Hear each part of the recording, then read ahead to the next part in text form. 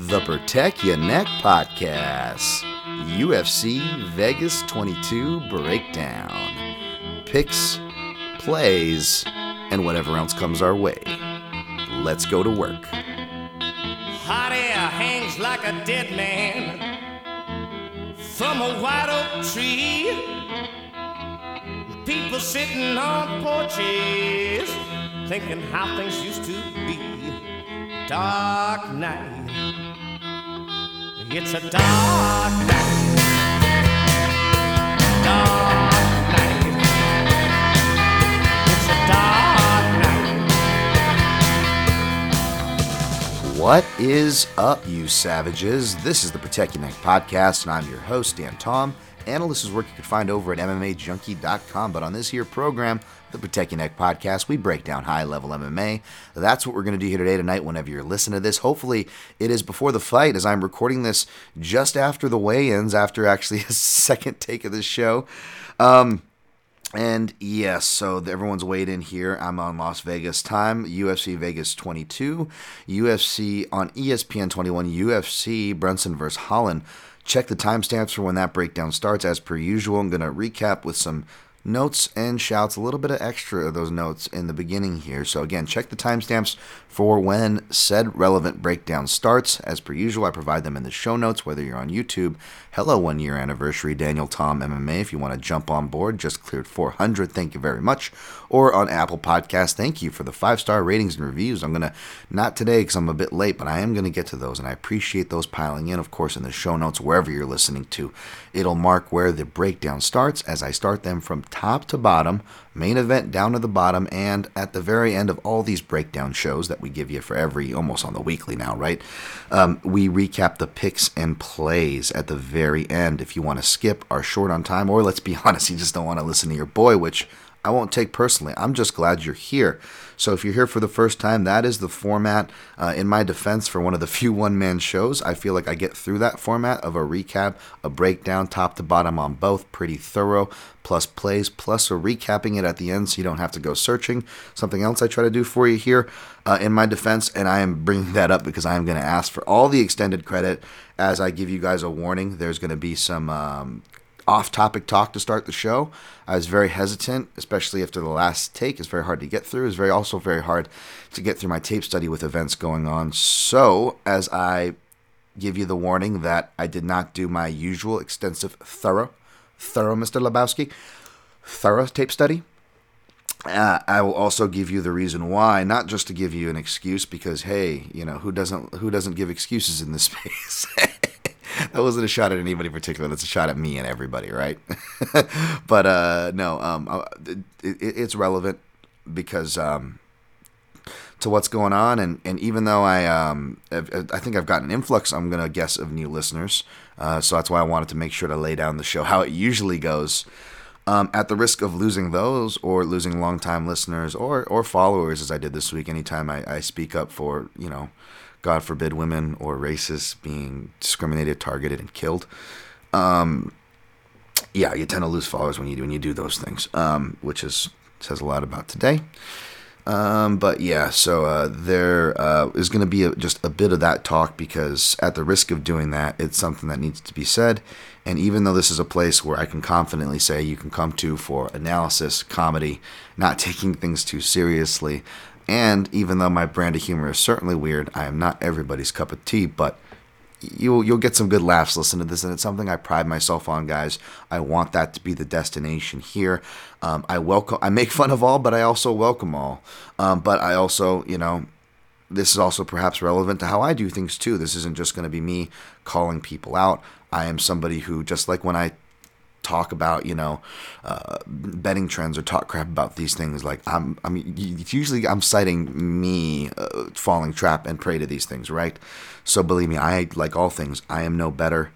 Of course, this isn't regarding hashtag Stop Asian Hate, and you know, if you're a white guy or someone who's not interested, or man, I don't want to hear fucking white guys being targeted, because you guys have definitely not gotten it great or been represented well, let's just say. Let me remind you, I'm pretty much half a white guy myself, all right? If I don't already sound like one. I grew up and I'm born in America, And even though this country's not been great to my people, especially as of late, as far as the Asian Americans or Asian American Pacific Islanders as I am, that doesn't mean I don't,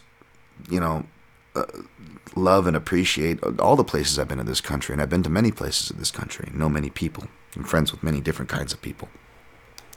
Something I pride myself here. I think we have a diverse guest lists. And even though we are doing better at, we like to think we're doing better. I think last year taught us that, sadly, racism and things like that are alive and well. And usually people questioning this being the hashtag reply guy TM. Shout out to Fernanda Pratas. Again, questioning, I don't know about this, is this racially connected? Either are white dudes or avatars with guys, white dudes, right? And it's not just race. It's a lot of the common thread with a lot of things, and including this all connects to MMA and as well as what I've been posting this week. So this actually has a connection, folks, and I will push on the breakdown. But women are just as much. We could take the racism stuff if that's a turnoff for you. Fine. Let's say there's not racism. You know what else was the common thread aside Asians? They were women. Sex workers is certainly another part of the equation that deserves to be recognized for the right reasons. But it's just so weird. Like, I got a bunch of new subscribers, for example, and thank you. I got a bunch of positive comments, by the way, for doing my man's Clint show at Die Hard MMA Podcast on YouTube. Like and subscribe to his videos. Follow Clint on Twitter at Die Hard MMA Pod. He's a good dude, good energy, and he keeps a good ship. It was like, I would say 30-1 positive to negative comments, but really it was just like all positive comments and maybe 2 negative ones. And I saw some uptick, which, to be honest, whether it's YouTube or Twitter, I deserve more negative comments for one reason or the other. / I'm also surprised I don't get more given the state how Twitter is. We know Twitter's bad. Of course, it's a hierarchy. It goes Twitter, and MMA Twitter's worse, and then MMA gambling Twitter's probably the worst, right? And hey, I'm a part of it too, folks. So again, shitting on myself here. Don't take it personally. But it's just weird, like the negative comments I got. It wasn't even about, despite anti-Asian stuff being the soup du jour, not just this week, by the way, but for a long time and growing this last year. No one really commented on that.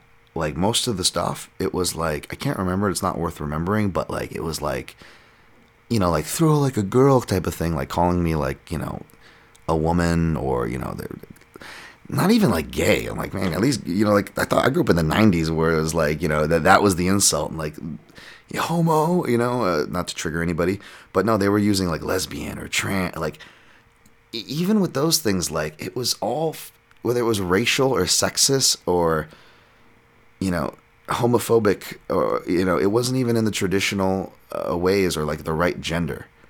So it was like, not only are you not comically insulting me, you're not even intelligent enough to like get the insult right with the gender or the race. And not only would they get it wrong, showing how stupid they were, but perhaps how much incels like that really do occupy the MMA Twitter space. Like, because the hate for women was the other common thread there. Like, it's all women. Like, that's what I noticed. And you can say, oh, they're just words. Yeah, it's all just words, right? And again, I don't give a shit about politics, folks. I'm not trying to tell you who to like, that's not what I'm telling you. I just want you to be aware that women and Asians and sex workers are human beings. That's my whole point here, okay? And words do matter, which is why I kind of called myself out in the beginning. And I'm going to be examining, I feel like I'm generally punching up with, there's a nice, there's a good sense while still having a respect for the fighters, even though using them to cue jokes or this or that. Like, I feel like it's a dangerous line to walk.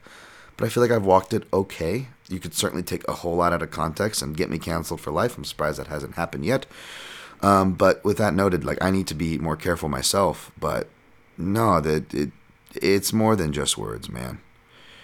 And kind of like David Cho said in April last year, that really aged well on the Joe Rogan podcast, again, it's not politics here. I could give a shit about, you notice I never posted anything about Trump, anti-Trump. I give a shit about that. But when the dudes really started just, when the racial stuff started, and just the both sides to the Kung Flu and China virus later on. That's the shit I don't stand for, folks. If you notice, I don't clog your things with political feeds or here. I don't want to be that place. Not that I believe, the stay in your lane shit's bullshit, by the way, but you could say I try to stay in my lane, but that's what a lot of us Asians do. That's why we have the model minority myth. That's why even now, when our people are being targeted at 150% upwards clip from what they normally were targeted as, and this goes back to the 1800s for Chinese people, the only people, Chinese people, by the way, declared by this government to not be deemed as human beings with the Exclusion Act. Just so many laws, laundromat laws, to drive out the Asians trying to set up businesses. Massacres from gold mines, because we already were over here in kind of indentured servitude and slavery. We were one of the biggest slave projects who built the railroads, the Chinese did. And I don't remember the details of the massacre, but I know that the Chinese were clever, and that since they were being abused and used for mining, the way they snuck the gold out was that they would steal away bits of gold, small bits, till they got enough, and then they would melt them at night. They would melt the gold into pots, and then they would take charcoal and cover it to make it look like dirty pots and pans, and they'd go back to China with the gold. And I think someone caught on to that. And, fucking the 80s, or the internment camps in World War II, the Japanese, I know they weren't bad as the Germans, my Jewish brothers and sisters, but they are internment camps by this country nonetheless. 80s saw a rise in Japanese beatings in the auto industry.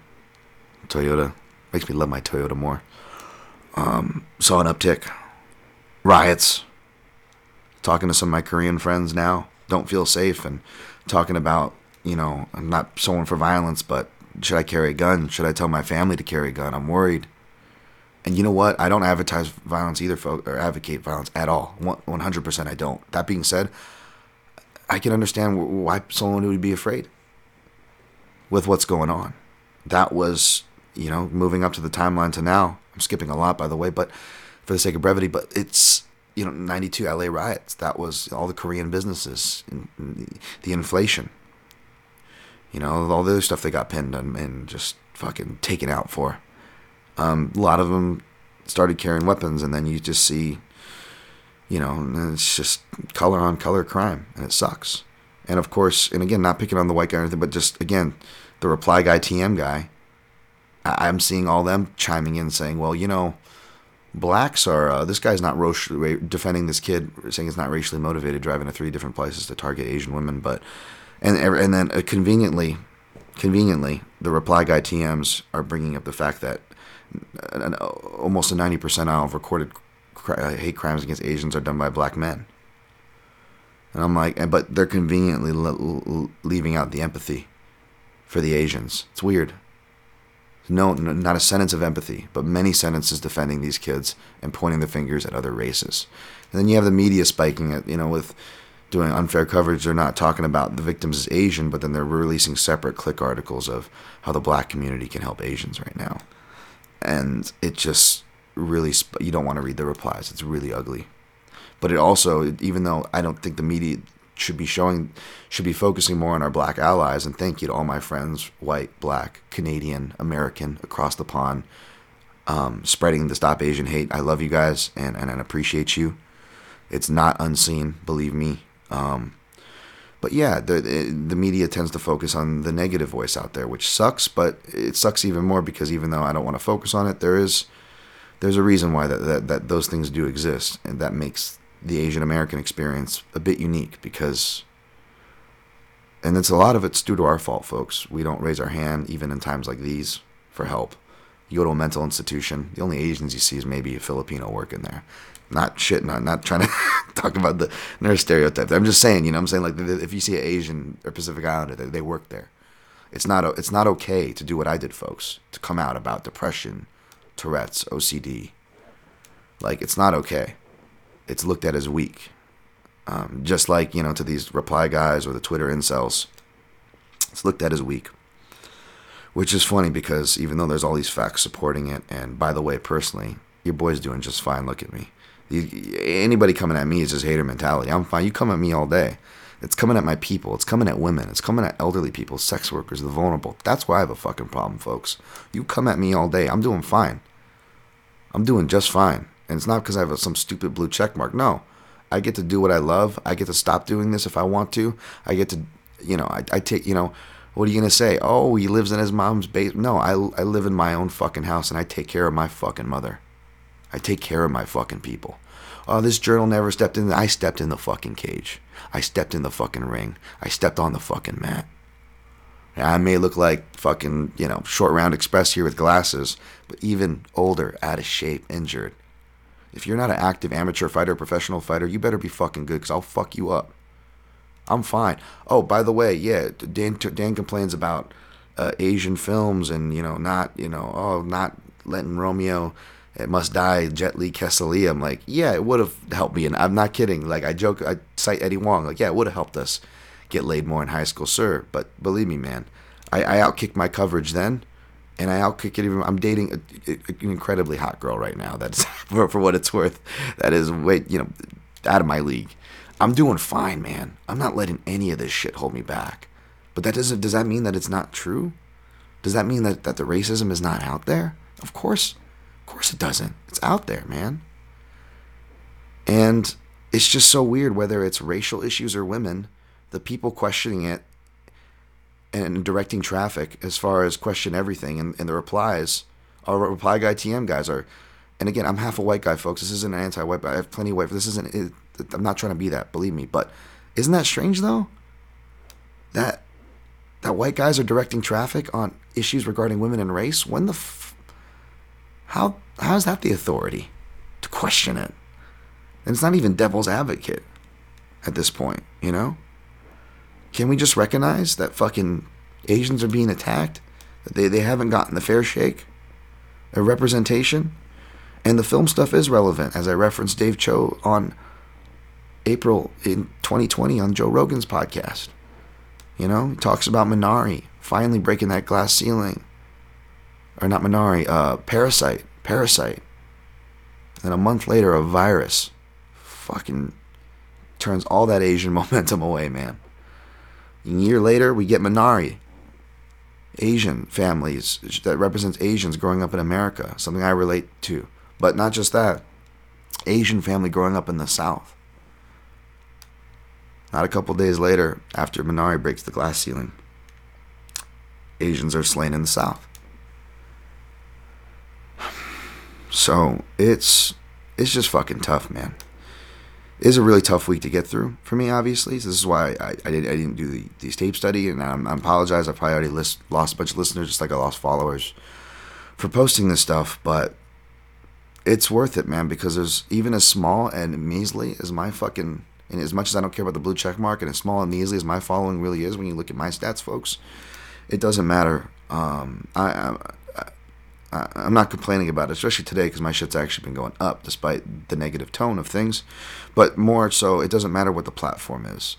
All us Asians, there's not many of us that have the platform, and we got to use it right now, man. And it's sad that it's taking this, but I finally think we're finally starting to get some recognition.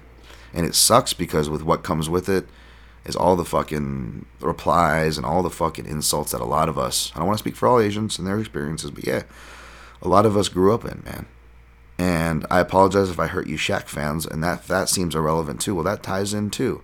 And if anything, I was guilty of that thread, outside of my opinion, which you're welcome to disagree on, was that I didn't focus enough on what Shaq was doing in the mansplaining, as far as treating women, which again is relevant, right? It's not just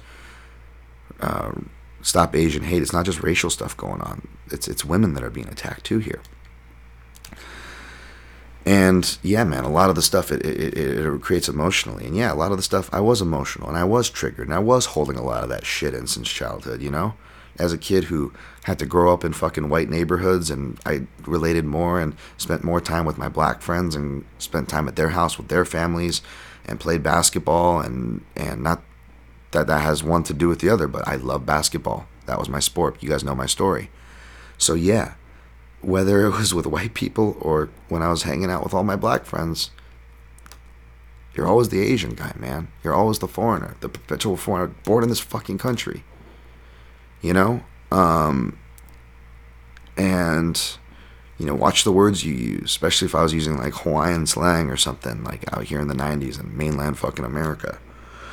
Like, having guys like Shaq and Chuck saying racist ass shit toward Asians on TNT, the same platform they have 20 fucking years later, didn't help. And not just the video evidence of racism, but also the anecdotal from firsthand family. My Aunt Wendy, who used to be like a celebrity handler, handle their schedules when they came in. Lakers come in, celebrity games, early 2000s, and Shaq denies fucking Asian orphans.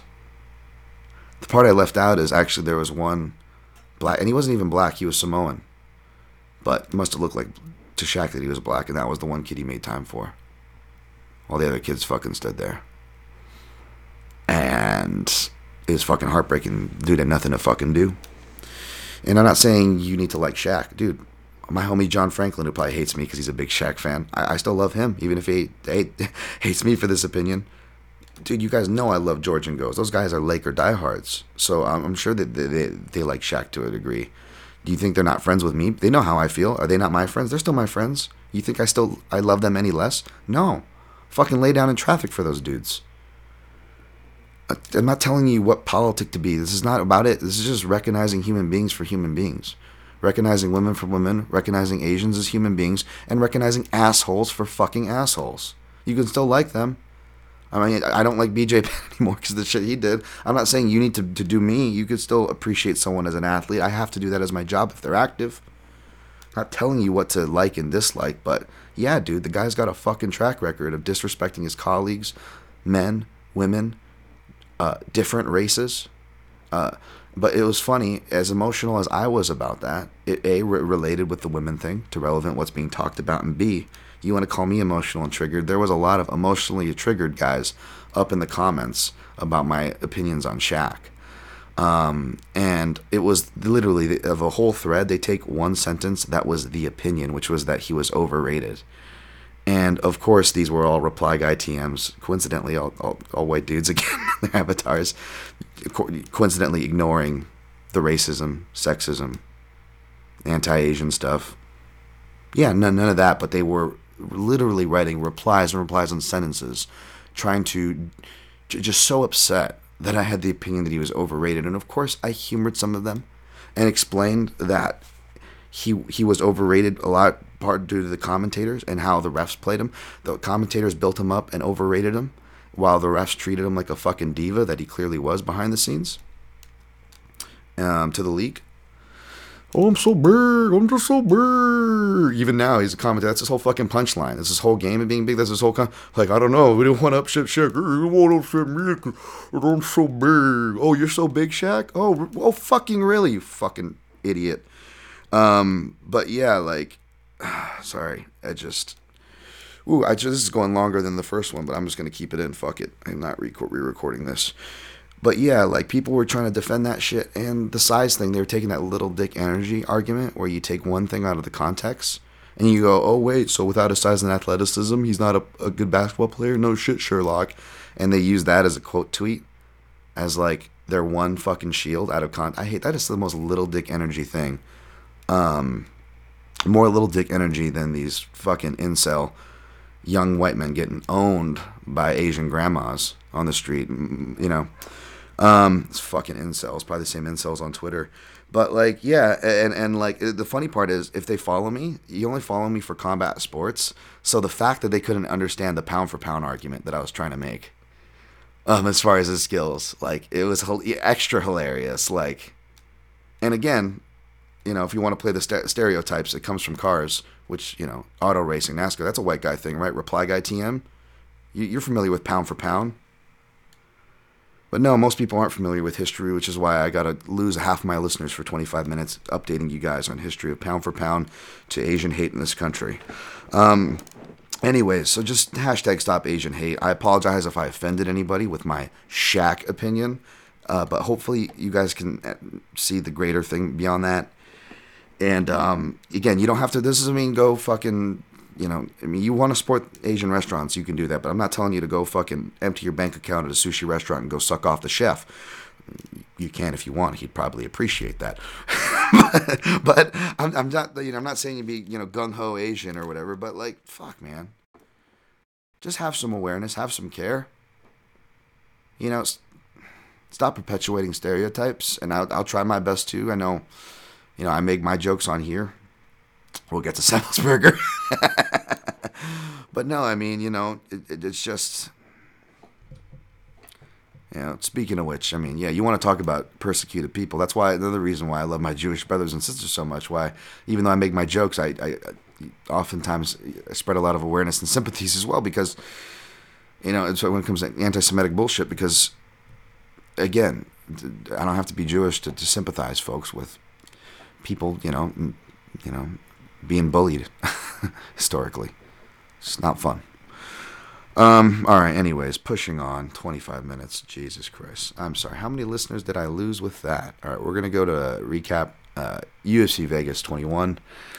Leon Edwards defeated Bilal Muhammad. No, it didn't. It was no contest, no decision. That was Herb Dean's move that night, I believe. But it looked like the southpaw double attack and all the left side of stuff I called for was making that fight go Edwards' way, which is unfortunate.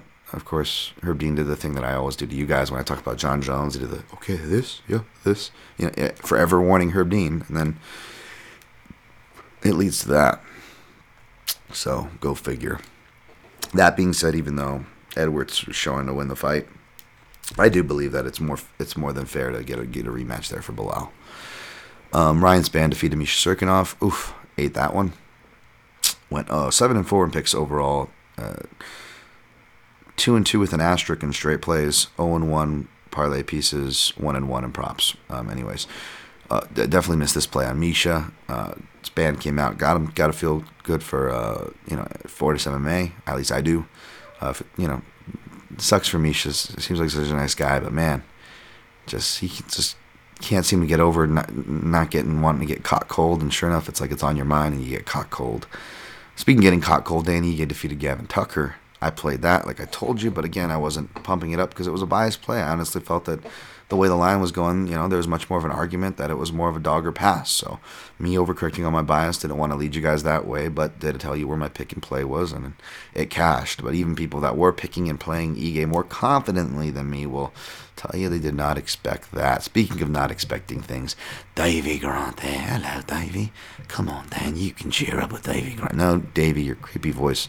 It's not probably cheering up me or the listeners after the bullshit I just laid on them, but you certainly cheered up people who bet on you. And congrats to the Grant bettors on there. The Martinez line was wide. I was on it. I paid the price. Martinez was making me look right every step of the way.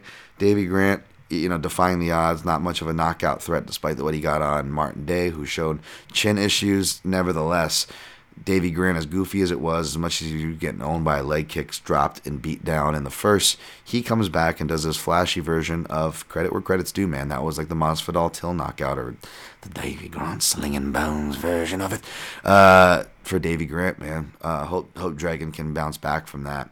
Mateus Nicolau defeated Manel Cape. Took Nicolau at dog odds. Those cashed, but I will say my live scorecard, I haven't rewatched, of course, was for Cape, Cop, whatever. I'm usually a guy that goes for the technical stuff and the more well-rounded body of work, more longer winning of the round. But damage, it should be prioritized. However, you still got to do some decent damage. But I still feel like Cop did enough, / Nicolau was barely holding it together. And even though he was landing a lot of really good counters that are often missed by the common eye, they still weren't even getting an inkling of respect from Manel. So that being said, for my betting sake and pick's sake, yeah, I mean, good thing Nicolau won. But hey, man, again, you guys know me. I'm not gonna, victory lap too hard. I'll call it how it is. Eric Anders versus Darren Stewart. Boy, that one went to no decision and saved my ass, didn't it? Not that it mattered because Martinez fell, but maybe I was overcorrecting the steering wheel from constantly fading Darren Stewart, minus when he faces Darren Wynn, that is.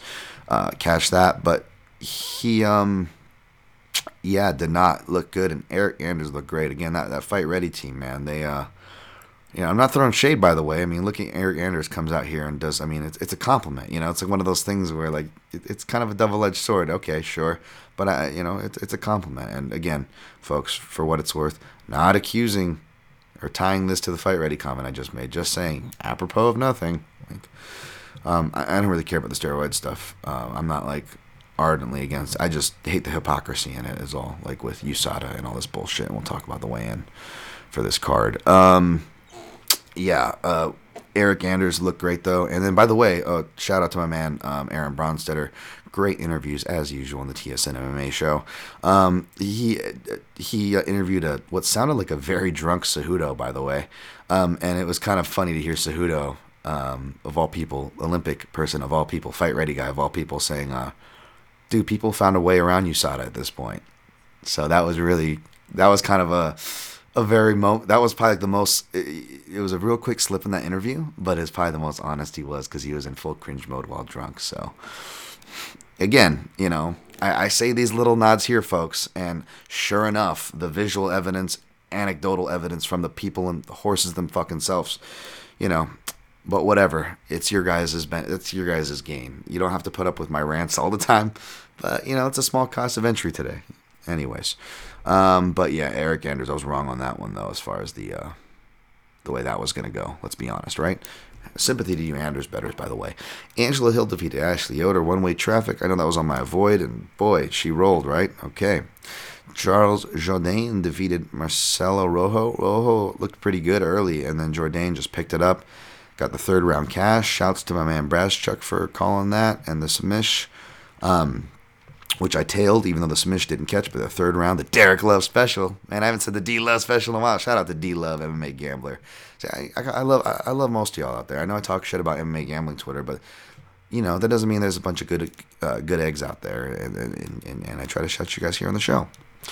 But I guess also I didn't hear it live. People were like, shout out to Jourdain for calling it live. Like, I wasn't listening to live. I was on Twitter Spaces with Aaron, which was cool. Shout out to Alexander Rakic, who was kind enough to join us. That was cool getting to know him a bit more. Ariel Helwani joined. I think you guys might have heard of him before. It was cool to officially kind of chat with him. I met him back at UFC 125, but that wasn't worth remembering, of course. So I don't blame him there. But people were surprised. Like, you and Ariel have met? I'm like, dude, I don't even think Ariel's been going to shows for how many years now. But my beat doesn't require me to go to shows unless it's like Contender Series. Cause if I go, I gotta work, folks. We got the man John Morgan. We got the lead horse, not just for us, but man, he's the vet out there. Obviously Kevin Ioli's a huge vet too. I'm not gonna ignore that, but you know what I mean. Like, believe me, folks, I'm not trying to get any more work I'm not qualified for. So that's why I don't go to the shows, or try to, I should say. But that was really fun. So shouts to Aaron, Ariel, fucking Jason Hagelin was on there. My man Lucas Grandshire was on there. It was cool. Apologies if I'm not forgetting.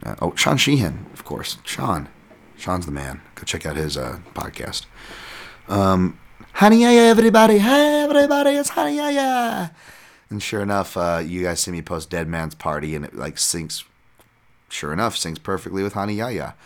And he did his thing. Man, it sucks to see Ray Rodriguez take it out. He's a guy I like, but that's Hani Yaya in there. You know what I'm saying? So hopefully Ray doesn't feel too bad for that one. Nasrat Haqparast defeated Rafael Garcia, unanimous decision. So I thought that one going. JJ Aldridge defeated Courtney Casey. I actually scored it for. I scored it for Aldridge, but I was sympathy for Casey. I was one of the few. And again, it wasn't coming at commentary. Fucking all those guys do great. Brendan's going to be on again. And I love Brendan Fitzgerald. Check out Fitz Nation, by the way. Great podcast. Love Brendan. Does a great job. So, and all the commentators do. I just, it happens. And I just felt like there was a lot of Casey bias, in that first round. And those stats also seemed really off. I didn't go back to look at what the official counts are because they're not official that night, folks. They get adjusted. Human error is a motherfucker. Jin Frey defeated Gloria DePaula. I was wrong about this one. I'll spare the joke that someone DM'd me, but you could apply maybe the brothers stereotype. There's one good one bad one with Gloria DePaula. She looked good on the feet, by the way. Just there's a clear hole in the ground. She's gonna have to talk to Chucky Olives and Chitara and get on that train more to help even though she needs to focus on hers too. Good on Jeannie Fry and Fortis MMA. I feel like, without Safe Saeed, I don't know if Jeannie Fry would have won that, because like you need a guy like Safe Saeed who's like performance enhancing drugs in that corner. It's going to step up your volume. That's something for you bettors to consider, man. That's why I always say I hate picking against Fortis. I say that for good reason when I do. I mean it. Matthew Simmelsberger, swinging on Shabbos. Sorry. Jesus. Wow, Dan, a whole fucking 25 minutes on radio. You're going into the Fantasy Jewish Fight League. Sorry. Oh, my God. Forget Passover. This one's not passing the under. Sorry. Jesus Christ. Happy Passover, by the way, I believe. Is it Passover? Is it coming up to my Jewish brothers and sisters there? Simmelsberger came through. I should not have went against the FGFL. We got to come up with a better nickname for that for me, Aaron and Brad, who I'm the only non-Jewish person of that group for our virtual Jewish team there. But Simmelsberger got him on the board. I think that was on my man Aaron's TSN Edge play, who I believe has been killing it with those. Either way, check out Aaron's stuff. He's a good man. All right, let's see what time that is, and that marks off our recap, 36 minutes. We're going to jump and do a really quick breakdown here of sorry, folks. I'm trying to inject the comedy after that shit I put you through.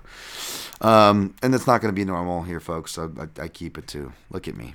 It's fucking following the model minority myth there, just being apologetic for shit that I shouldn't have to be. But I honestly just try to keep this show as a tight ship. So yeah, if you weren't expecting that, hopefully I didn't fuck your day up there. We'll keep it light, just like with the recap, just like we normally do here. UFC on ESPN 21. We got Kevin Holland minus 175 despite opening at plus 100. As the public is now pushed Derek Brunson down to a plus 155 dog. Like I said in my podcast, or my breakdown, and like I said on Die Hard MMA show, Clint's show, I feel like this line swing is classic MMA better stuff that, like, I can see why it swing. My analysis on the same side, but I feel like it's really dangerous to sleep on Derek Brunson, which, if it's not already obvious enough how many times he's cashed as a dog, but like at this line value now, I don't know. I feel like there's some value on Brunson. So if you're on Brunson here, I'm not hating. I'm wishing you luck.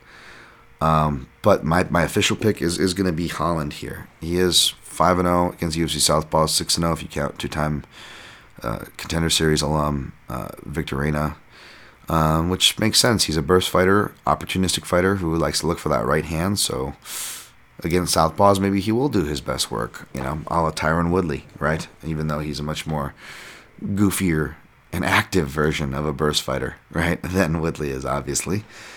Whereas Woodley is the conservative of conservative burst fighters. Holland can be out-wrestled, which I think Brunson will go for. He's finally trended back toward his wrestling in his last 3 fights. That's also been a key there. He's got a very flexible style that usually involves kind of like Khabib, where he's okay with failing on the first shot in order to get you to the fence, where he has multiple options from there. He's going to have the small cage. That's not going to hurt him.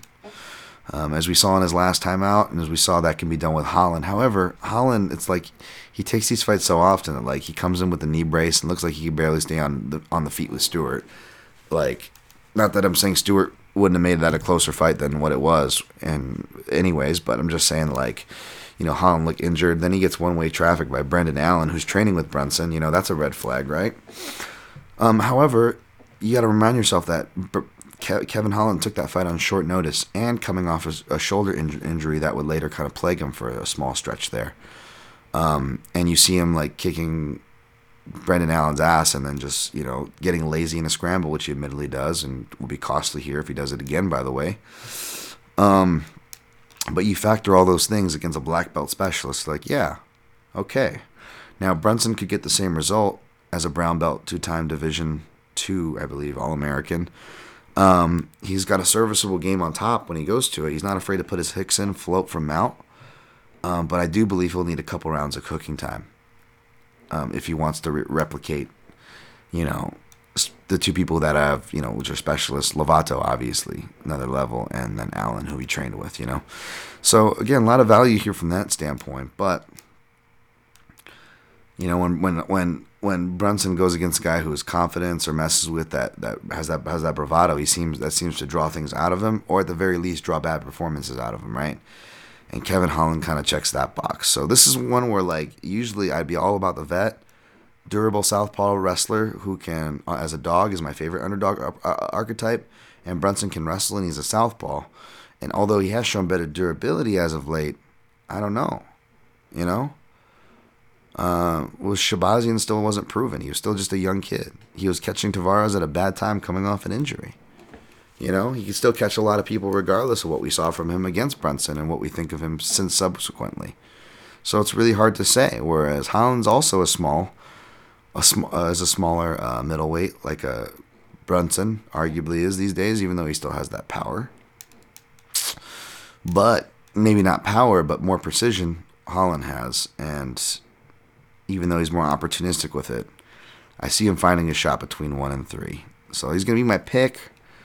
But do I hate anybody going for Brunson there? I'm sure there's better angles that I haven't looked into betting-wise. But yeah, I don't blame you for going for the dog. I didn't play Holland or any of the inside the distance. Let's see. Yeah, over and unders are tight. Nothing too sexy there that I like.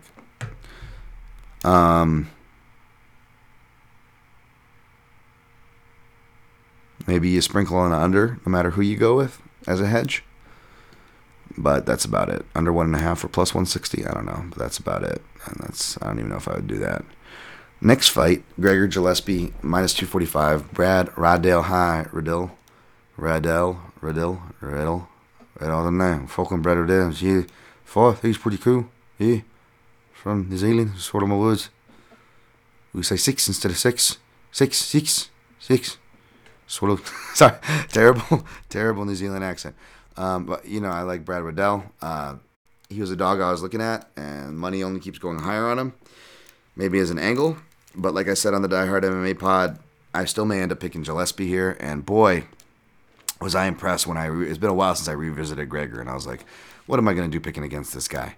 You know, Brad Riddell gives takedowns early and then like wins rounds 2 and 3 seems to be his MO, but I don't think he wants to do that against Gregor, who capitalizes on those get-up positions against the cage. That's his specialty.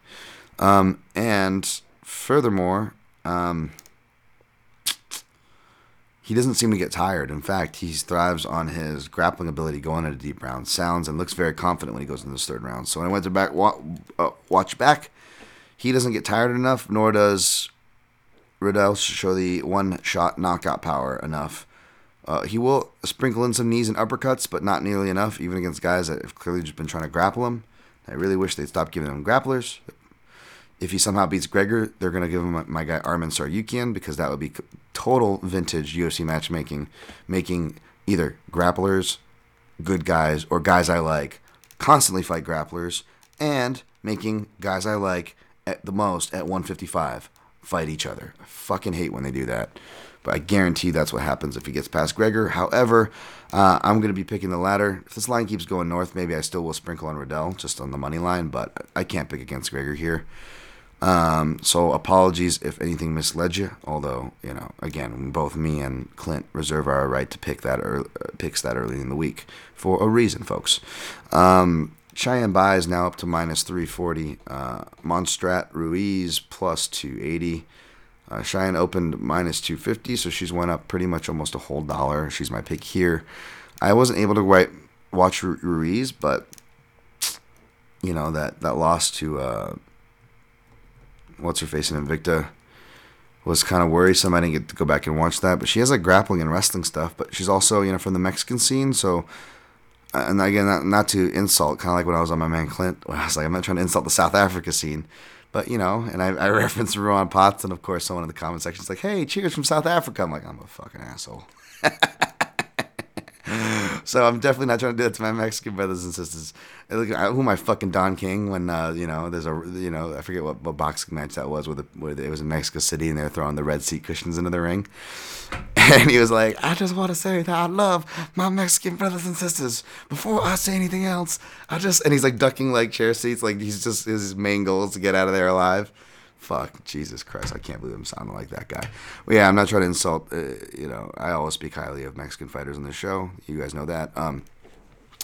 So we'll see. She's probably livelier than the odds represent, but I'm going to go with Cheyenne Bias. Of course, a little bit of bias. Used to train with her when she was Cheyenne Velismus, fighting over at Tough Enough. Next fight's got some bias too, but I will be sprinkling. I'm just going to wait for the line to continue to go in on the hype. Adrian Yanez, minus 230. Gustavo Lopez, plus 190. Hype is deserved, by the way. Like, I like this kid when he was coming into Contenders. Gave him an A in my review. Was excited for him coming in. Excited for did well in his first UFC fight. Like, I'm not doubting the kid, folks. I like him, but we see it all the time with the Contender Series hype, and he is one that I think is not going to burn out. That being said, Gustavo Lopez is the truth. He's got to come out and fight, but we've seen him on short notice against guys like Merab. He's still in there.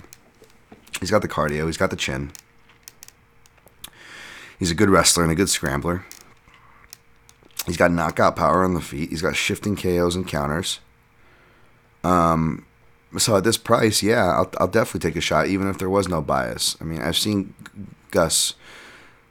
I've seen some small of him compared to the people at Extreme Couture because I'm never in there in the past few years. But even back in the day, he was helping pros, giving them fits. Let's just say, folks, it was not a common. He was part of camps for a reason.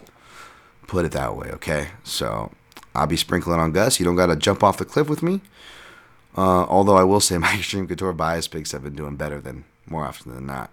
And I don't always pick them, by the way. I will pick against them for what it's worth. But even though I'm legitimately high and I have the written proof prior to say so on Yanez, not a hater, folks, but I'm going with Lopez here.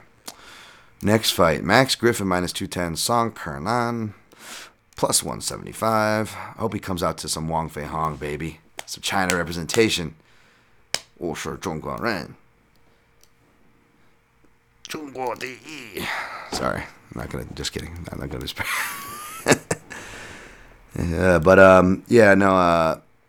Boy, China could use a W. No, actually, I'm gonna stick with that dog pick. I wasn't able to go back and watch this. If you got Max Griffin at the opener, maybe I don't blame you. At minus 127 for sure. I don't blame you, I should say. Just like with Gregor, if you got the minus 150. However, whether I'm picking these guys or not, they're getting the 2-1. I don't think you trust it. Max Griffin fights close, and he always talks about wanting to out cardio guys, which is crazy because he's all. And I love it. You can't accuse him of not giving him it his all, but he's always getting, and a lot of it too is because he's getting rocked in his fights. And that'll, no matter how good your gas tank is, if you get rocked, you get tired. But it's crazy for whatever the reasons. Like, Max Griffin's always like in these fucking drag out wars, and his game plan prior to a fight is like, I think I'm gonna outwork him and out cardio him. And he's like in these drag out wars where like he's almost getting finished in the third. I'm like, that's your game plan? But he does work his ass off. But he's a big boy, which is part of the reason why he fought at middleweight a lot on the regional scene. Although a lot of that is because he couldn't get fights until before getting in the UFC. That being said, I don't know if Clint changed his pick, but my early lean is with him, and it's still with him as far as Kenan by KO. It's going to be a smaller window. I just don't think that he's going to be able to gas Kenan, and Kenan's shown to scramble pretty decently. So even if he does go the takedown route, I don't think he's going to be able to meaningfully get anything off there or hold Kenan down, and it'll probably just make, to my previous point, make Max Griffin tire faster. And those counter right hands are there, even though Max Griffin keeps a high guard. I didn't go to see how many times Kenan mixes in the uppercut, which was effective for Alex Oliveira, who, by the way, like, that shouldn't have been a split. It was for me a fairly clear decision. I know he ended it looking bad with that bad look in the third round for Alex Oliveira, but it was also like the worst Alex Oliveira I've ever seen. So, yeah, I didn't get to go back to watch, and I won't rewatch that fight. I didn't go back to rewatch the TKO stoppage, which is probably good because it got gruesome for Griffin, and I didn't watch any of Song's fights ahead of this, so this is a lot of off memory, folks, so forgive me. That being said, I'm going to pick Kenan, I didn't. I officially picked him, so I'm going to stick with it. And I may sprinkle a little bit too, because that line keeps growing. But it's nothing I would follow me off on a cliff on, folks. Next fight, Tai Tuivasa versus Harry Hunsucker. Do I even got to put the Protect Your Neck podcast twist and get creepy with that name that kind of already does it, Harry Hunsucker? Please tell me he's got a hairy chest. Tai is minus 45, which he opened at minus 385. He's already went up a whole $1. Leaving Harry Hunsucker as a plus 350 dog. I'm picking Tai here. I was picking Mays. Sucks that one didn't come through. Willie Mays Hayes. Macy Chasson, minus 210 versus Marion Renault, plus 175. Same as I broke this down before. Same as I broke it down on Clint's podcast, is that this is a spot where I get why you would look to fade with Renault. I like Renault, always have, but her footwork and her boxing and her physicality is becoming less of a presence, less of offensive presence overall, and that should be her strong suit. Plus being taken down, she was getting bullied around in the clinch against Pennington, who, depending on who you ask, is impressive, I know, but it just, I don't know. This was not a good look, so I'm going to go with Kiss on here. If the price went lower, I would have played her, but it seems like it's going to stay at 2-1, so I'm staying away from that. Next fight, Grant Dawson, minus 190 versus Leonardo Santos, making his annual appearance at plus 165. I submitted Santos for my pick, so I'm going to stick with that for Junkie. Don't take me too seriously on this. I don't want to doubt Grant Dawson, but I will pick against him here because this seems like that fight where it's like this guy is all submissions, all grappling. And he doesn't come from a wrestling base. He's a kid that grew up doing MMA. He can wrestle competently. Obviously, takedowns are part of the Kraus Glory MMA game plan, overwhelming your opponent. But as we saw, Leonardo Santos can still scramble, can still hit counter right hands to put down prospects on the rise, right? And not many people want to grapple with him for good reason.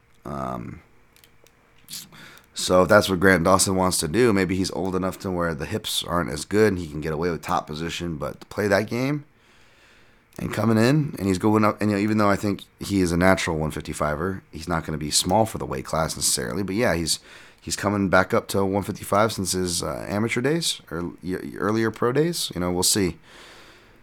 We'll see. He's a young kid.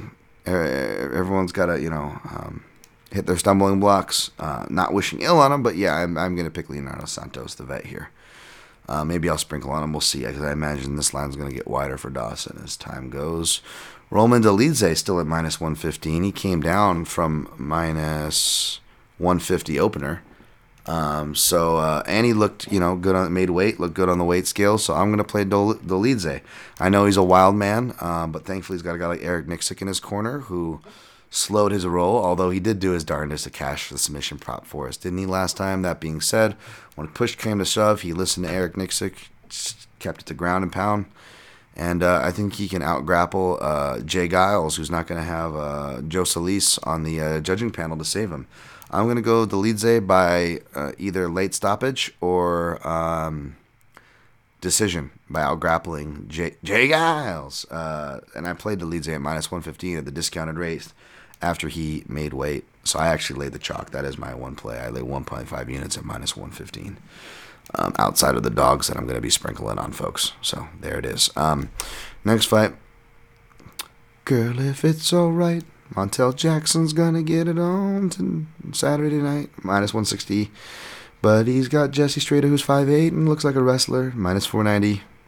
It's 1-on-1 Saturday night. I'm going to pick Jackson here, but you bet your ass I'm going to sprinkle on the dog just for the hell of it. I didn't get to go watch Jesse Strader, who looks like he's done some wrestling and has got some jiu-jitsu as well. Looks like he's pretty stout. If he's got a good gas tank, maybe he could beat Montel because what's this fight at? Is this fight at 135? Yeah, I don't think Montel Jackson's at the right weight class. That's why I faded him before.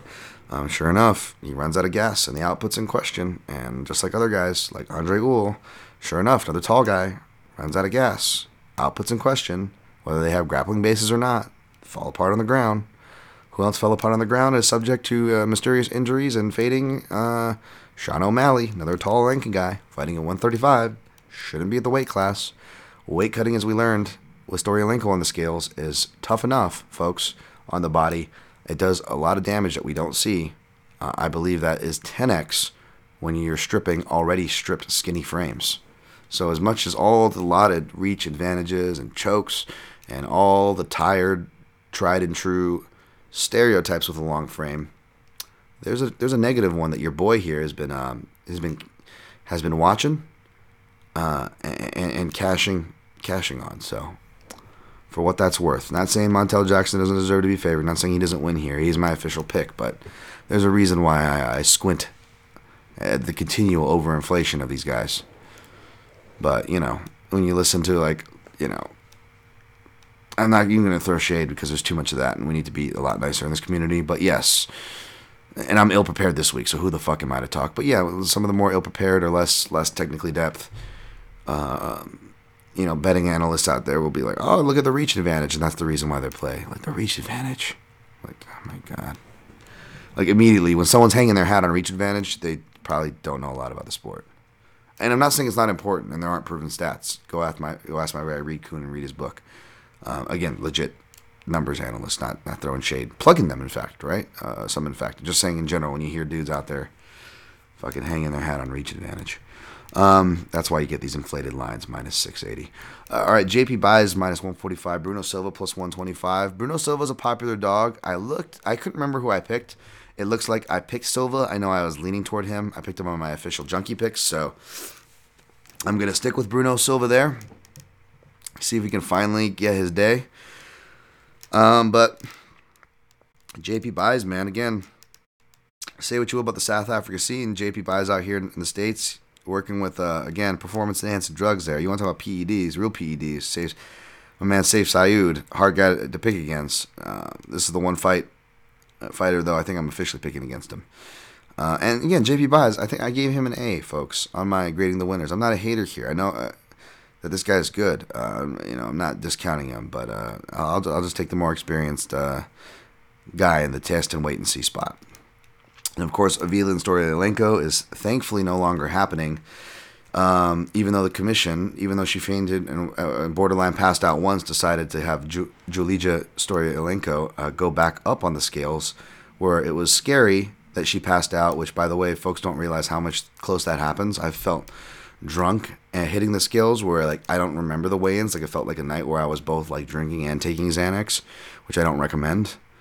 But, that's what it felt like on a weigh-in, last time I made the 140s. So this shit's more common. A, it's more common than y'all think. But B, more importantly, how about the commission, in the name of safety, right? Whether it's commission or USADA, I'm never getting a job with these guys with how much I've publicly criticized them. But you got Olympians like Cejudo, stating the obvious that I've been stating, dude, y'all didn't notice? Everyone's still coming in looking jacked, guys. In the name of safety. No, we're getting guys fucking buying DHEA fucking supplements that old women would buy when I worked at Whole Foods, or we're getting fucking marijuana offenders because, in the name of safety, meanwhile, we're trying to get fighters to go back in after getting their eyes poked or after getting concussed, making them go through DUI tests and then making them, even though they don't pass the DUI test on the weigh-in scale that I always talk about, folks, to look for. If they look like they're passing a DUI, if the fighter looks like they're trying to pass a DUI test, it's a tough cut. That's what you got with Storyalenko, who clearly failed it, right? And they tried to make her do it again, which was bullshit. And then when she faints and passes and falls on her ass, thankfully she didn't hit her head, they try to immediately bring her back up to her feet. What the fuck is wrong with these commission members? Y'all's job is fucking safety. But all you do is fucking swing your dicks around, pump your chest out, and find people for fucking weed. Meanwhile, fighters are still fucking getting hurt on the scales, on their way to the scales, in the fights. And one of the only things to remedy these pains that don't fucking do long-term effects is marijuana, and that's what y'all are fucking out for. I don't know about you guys, but look at all these incidents from eye pokes, head trauma, weight cuts, everyone looking jacked by world champion and Olympic-owned admissions. Y'all think this is a safer sport? What are we paying? And if so, what the fuck are we paying these people for? Much less paying them respect for. I'm sorry. Anyways, okay. How do we do on time? 59 minutes, about an hour. Okay. Taking Holland over Brunson. Taking Gillespie over Radel High, taking Cheyenne buys over Ruiz, taking Gustavo Frayne Lopez over Yanez, taking Song Kenan over Max Griffin, taking Tai Tuivasa over Harry Hunsucker, taking Macy Chasson over Marion Renault, taking Leonardo Santos over Grant Dawson's Creek. I'm sure he hates that. Sorry, Grant. You're a good kid. I don't mean to take the cheap shot that probably you were fucking... Lord knows, I don't need to be bringing back shit kids were bullied with on this week for... taking Delize over Jay Giles. Taking Jackson over Strader, taking Silva over Buys, and plays Dolize 1.5 units straight. Gonna sprinkle on Santos and Lopez and Song probably when the lines get wider, but it'll be small, and I don't recommend you falling off that cliff. No parlays. You're looking for a week to quit chalk. This is the card for you. No parlays, no props, nothing to avoid because it's all avoid for me. Thank you guys. Hit the Amazon Onnit. I'll do the Amazon reads later. Amazon and Onnit click-throughs if you want to support this free show. I hate even plugging on a week like this because I didn't really give you guys. I don't deserve it. But it's at mixedmartialanalyst.com along with the PayPal and links. Of course, YouTube channel, 1 year celebration today. Thank you. I meant to hit 1,000 subscribers, but I'll take 400. It's still probably 400 more than I deserve. Appreciate you guys. Daniel, Tom, MMA, if you want to go help subscribe that ship. Apologies for the 25 minutes of fucking ranting. But it meant close to home, and I love you guys all. I really do. This isn't to target anybody. It's just to get some recognition for women, other races, minorities, even love to the sex workers out there. So please, don't be an asshole. Sit back and listen when it's time to listen. Good luck on your picks and plays. And always protect your necks.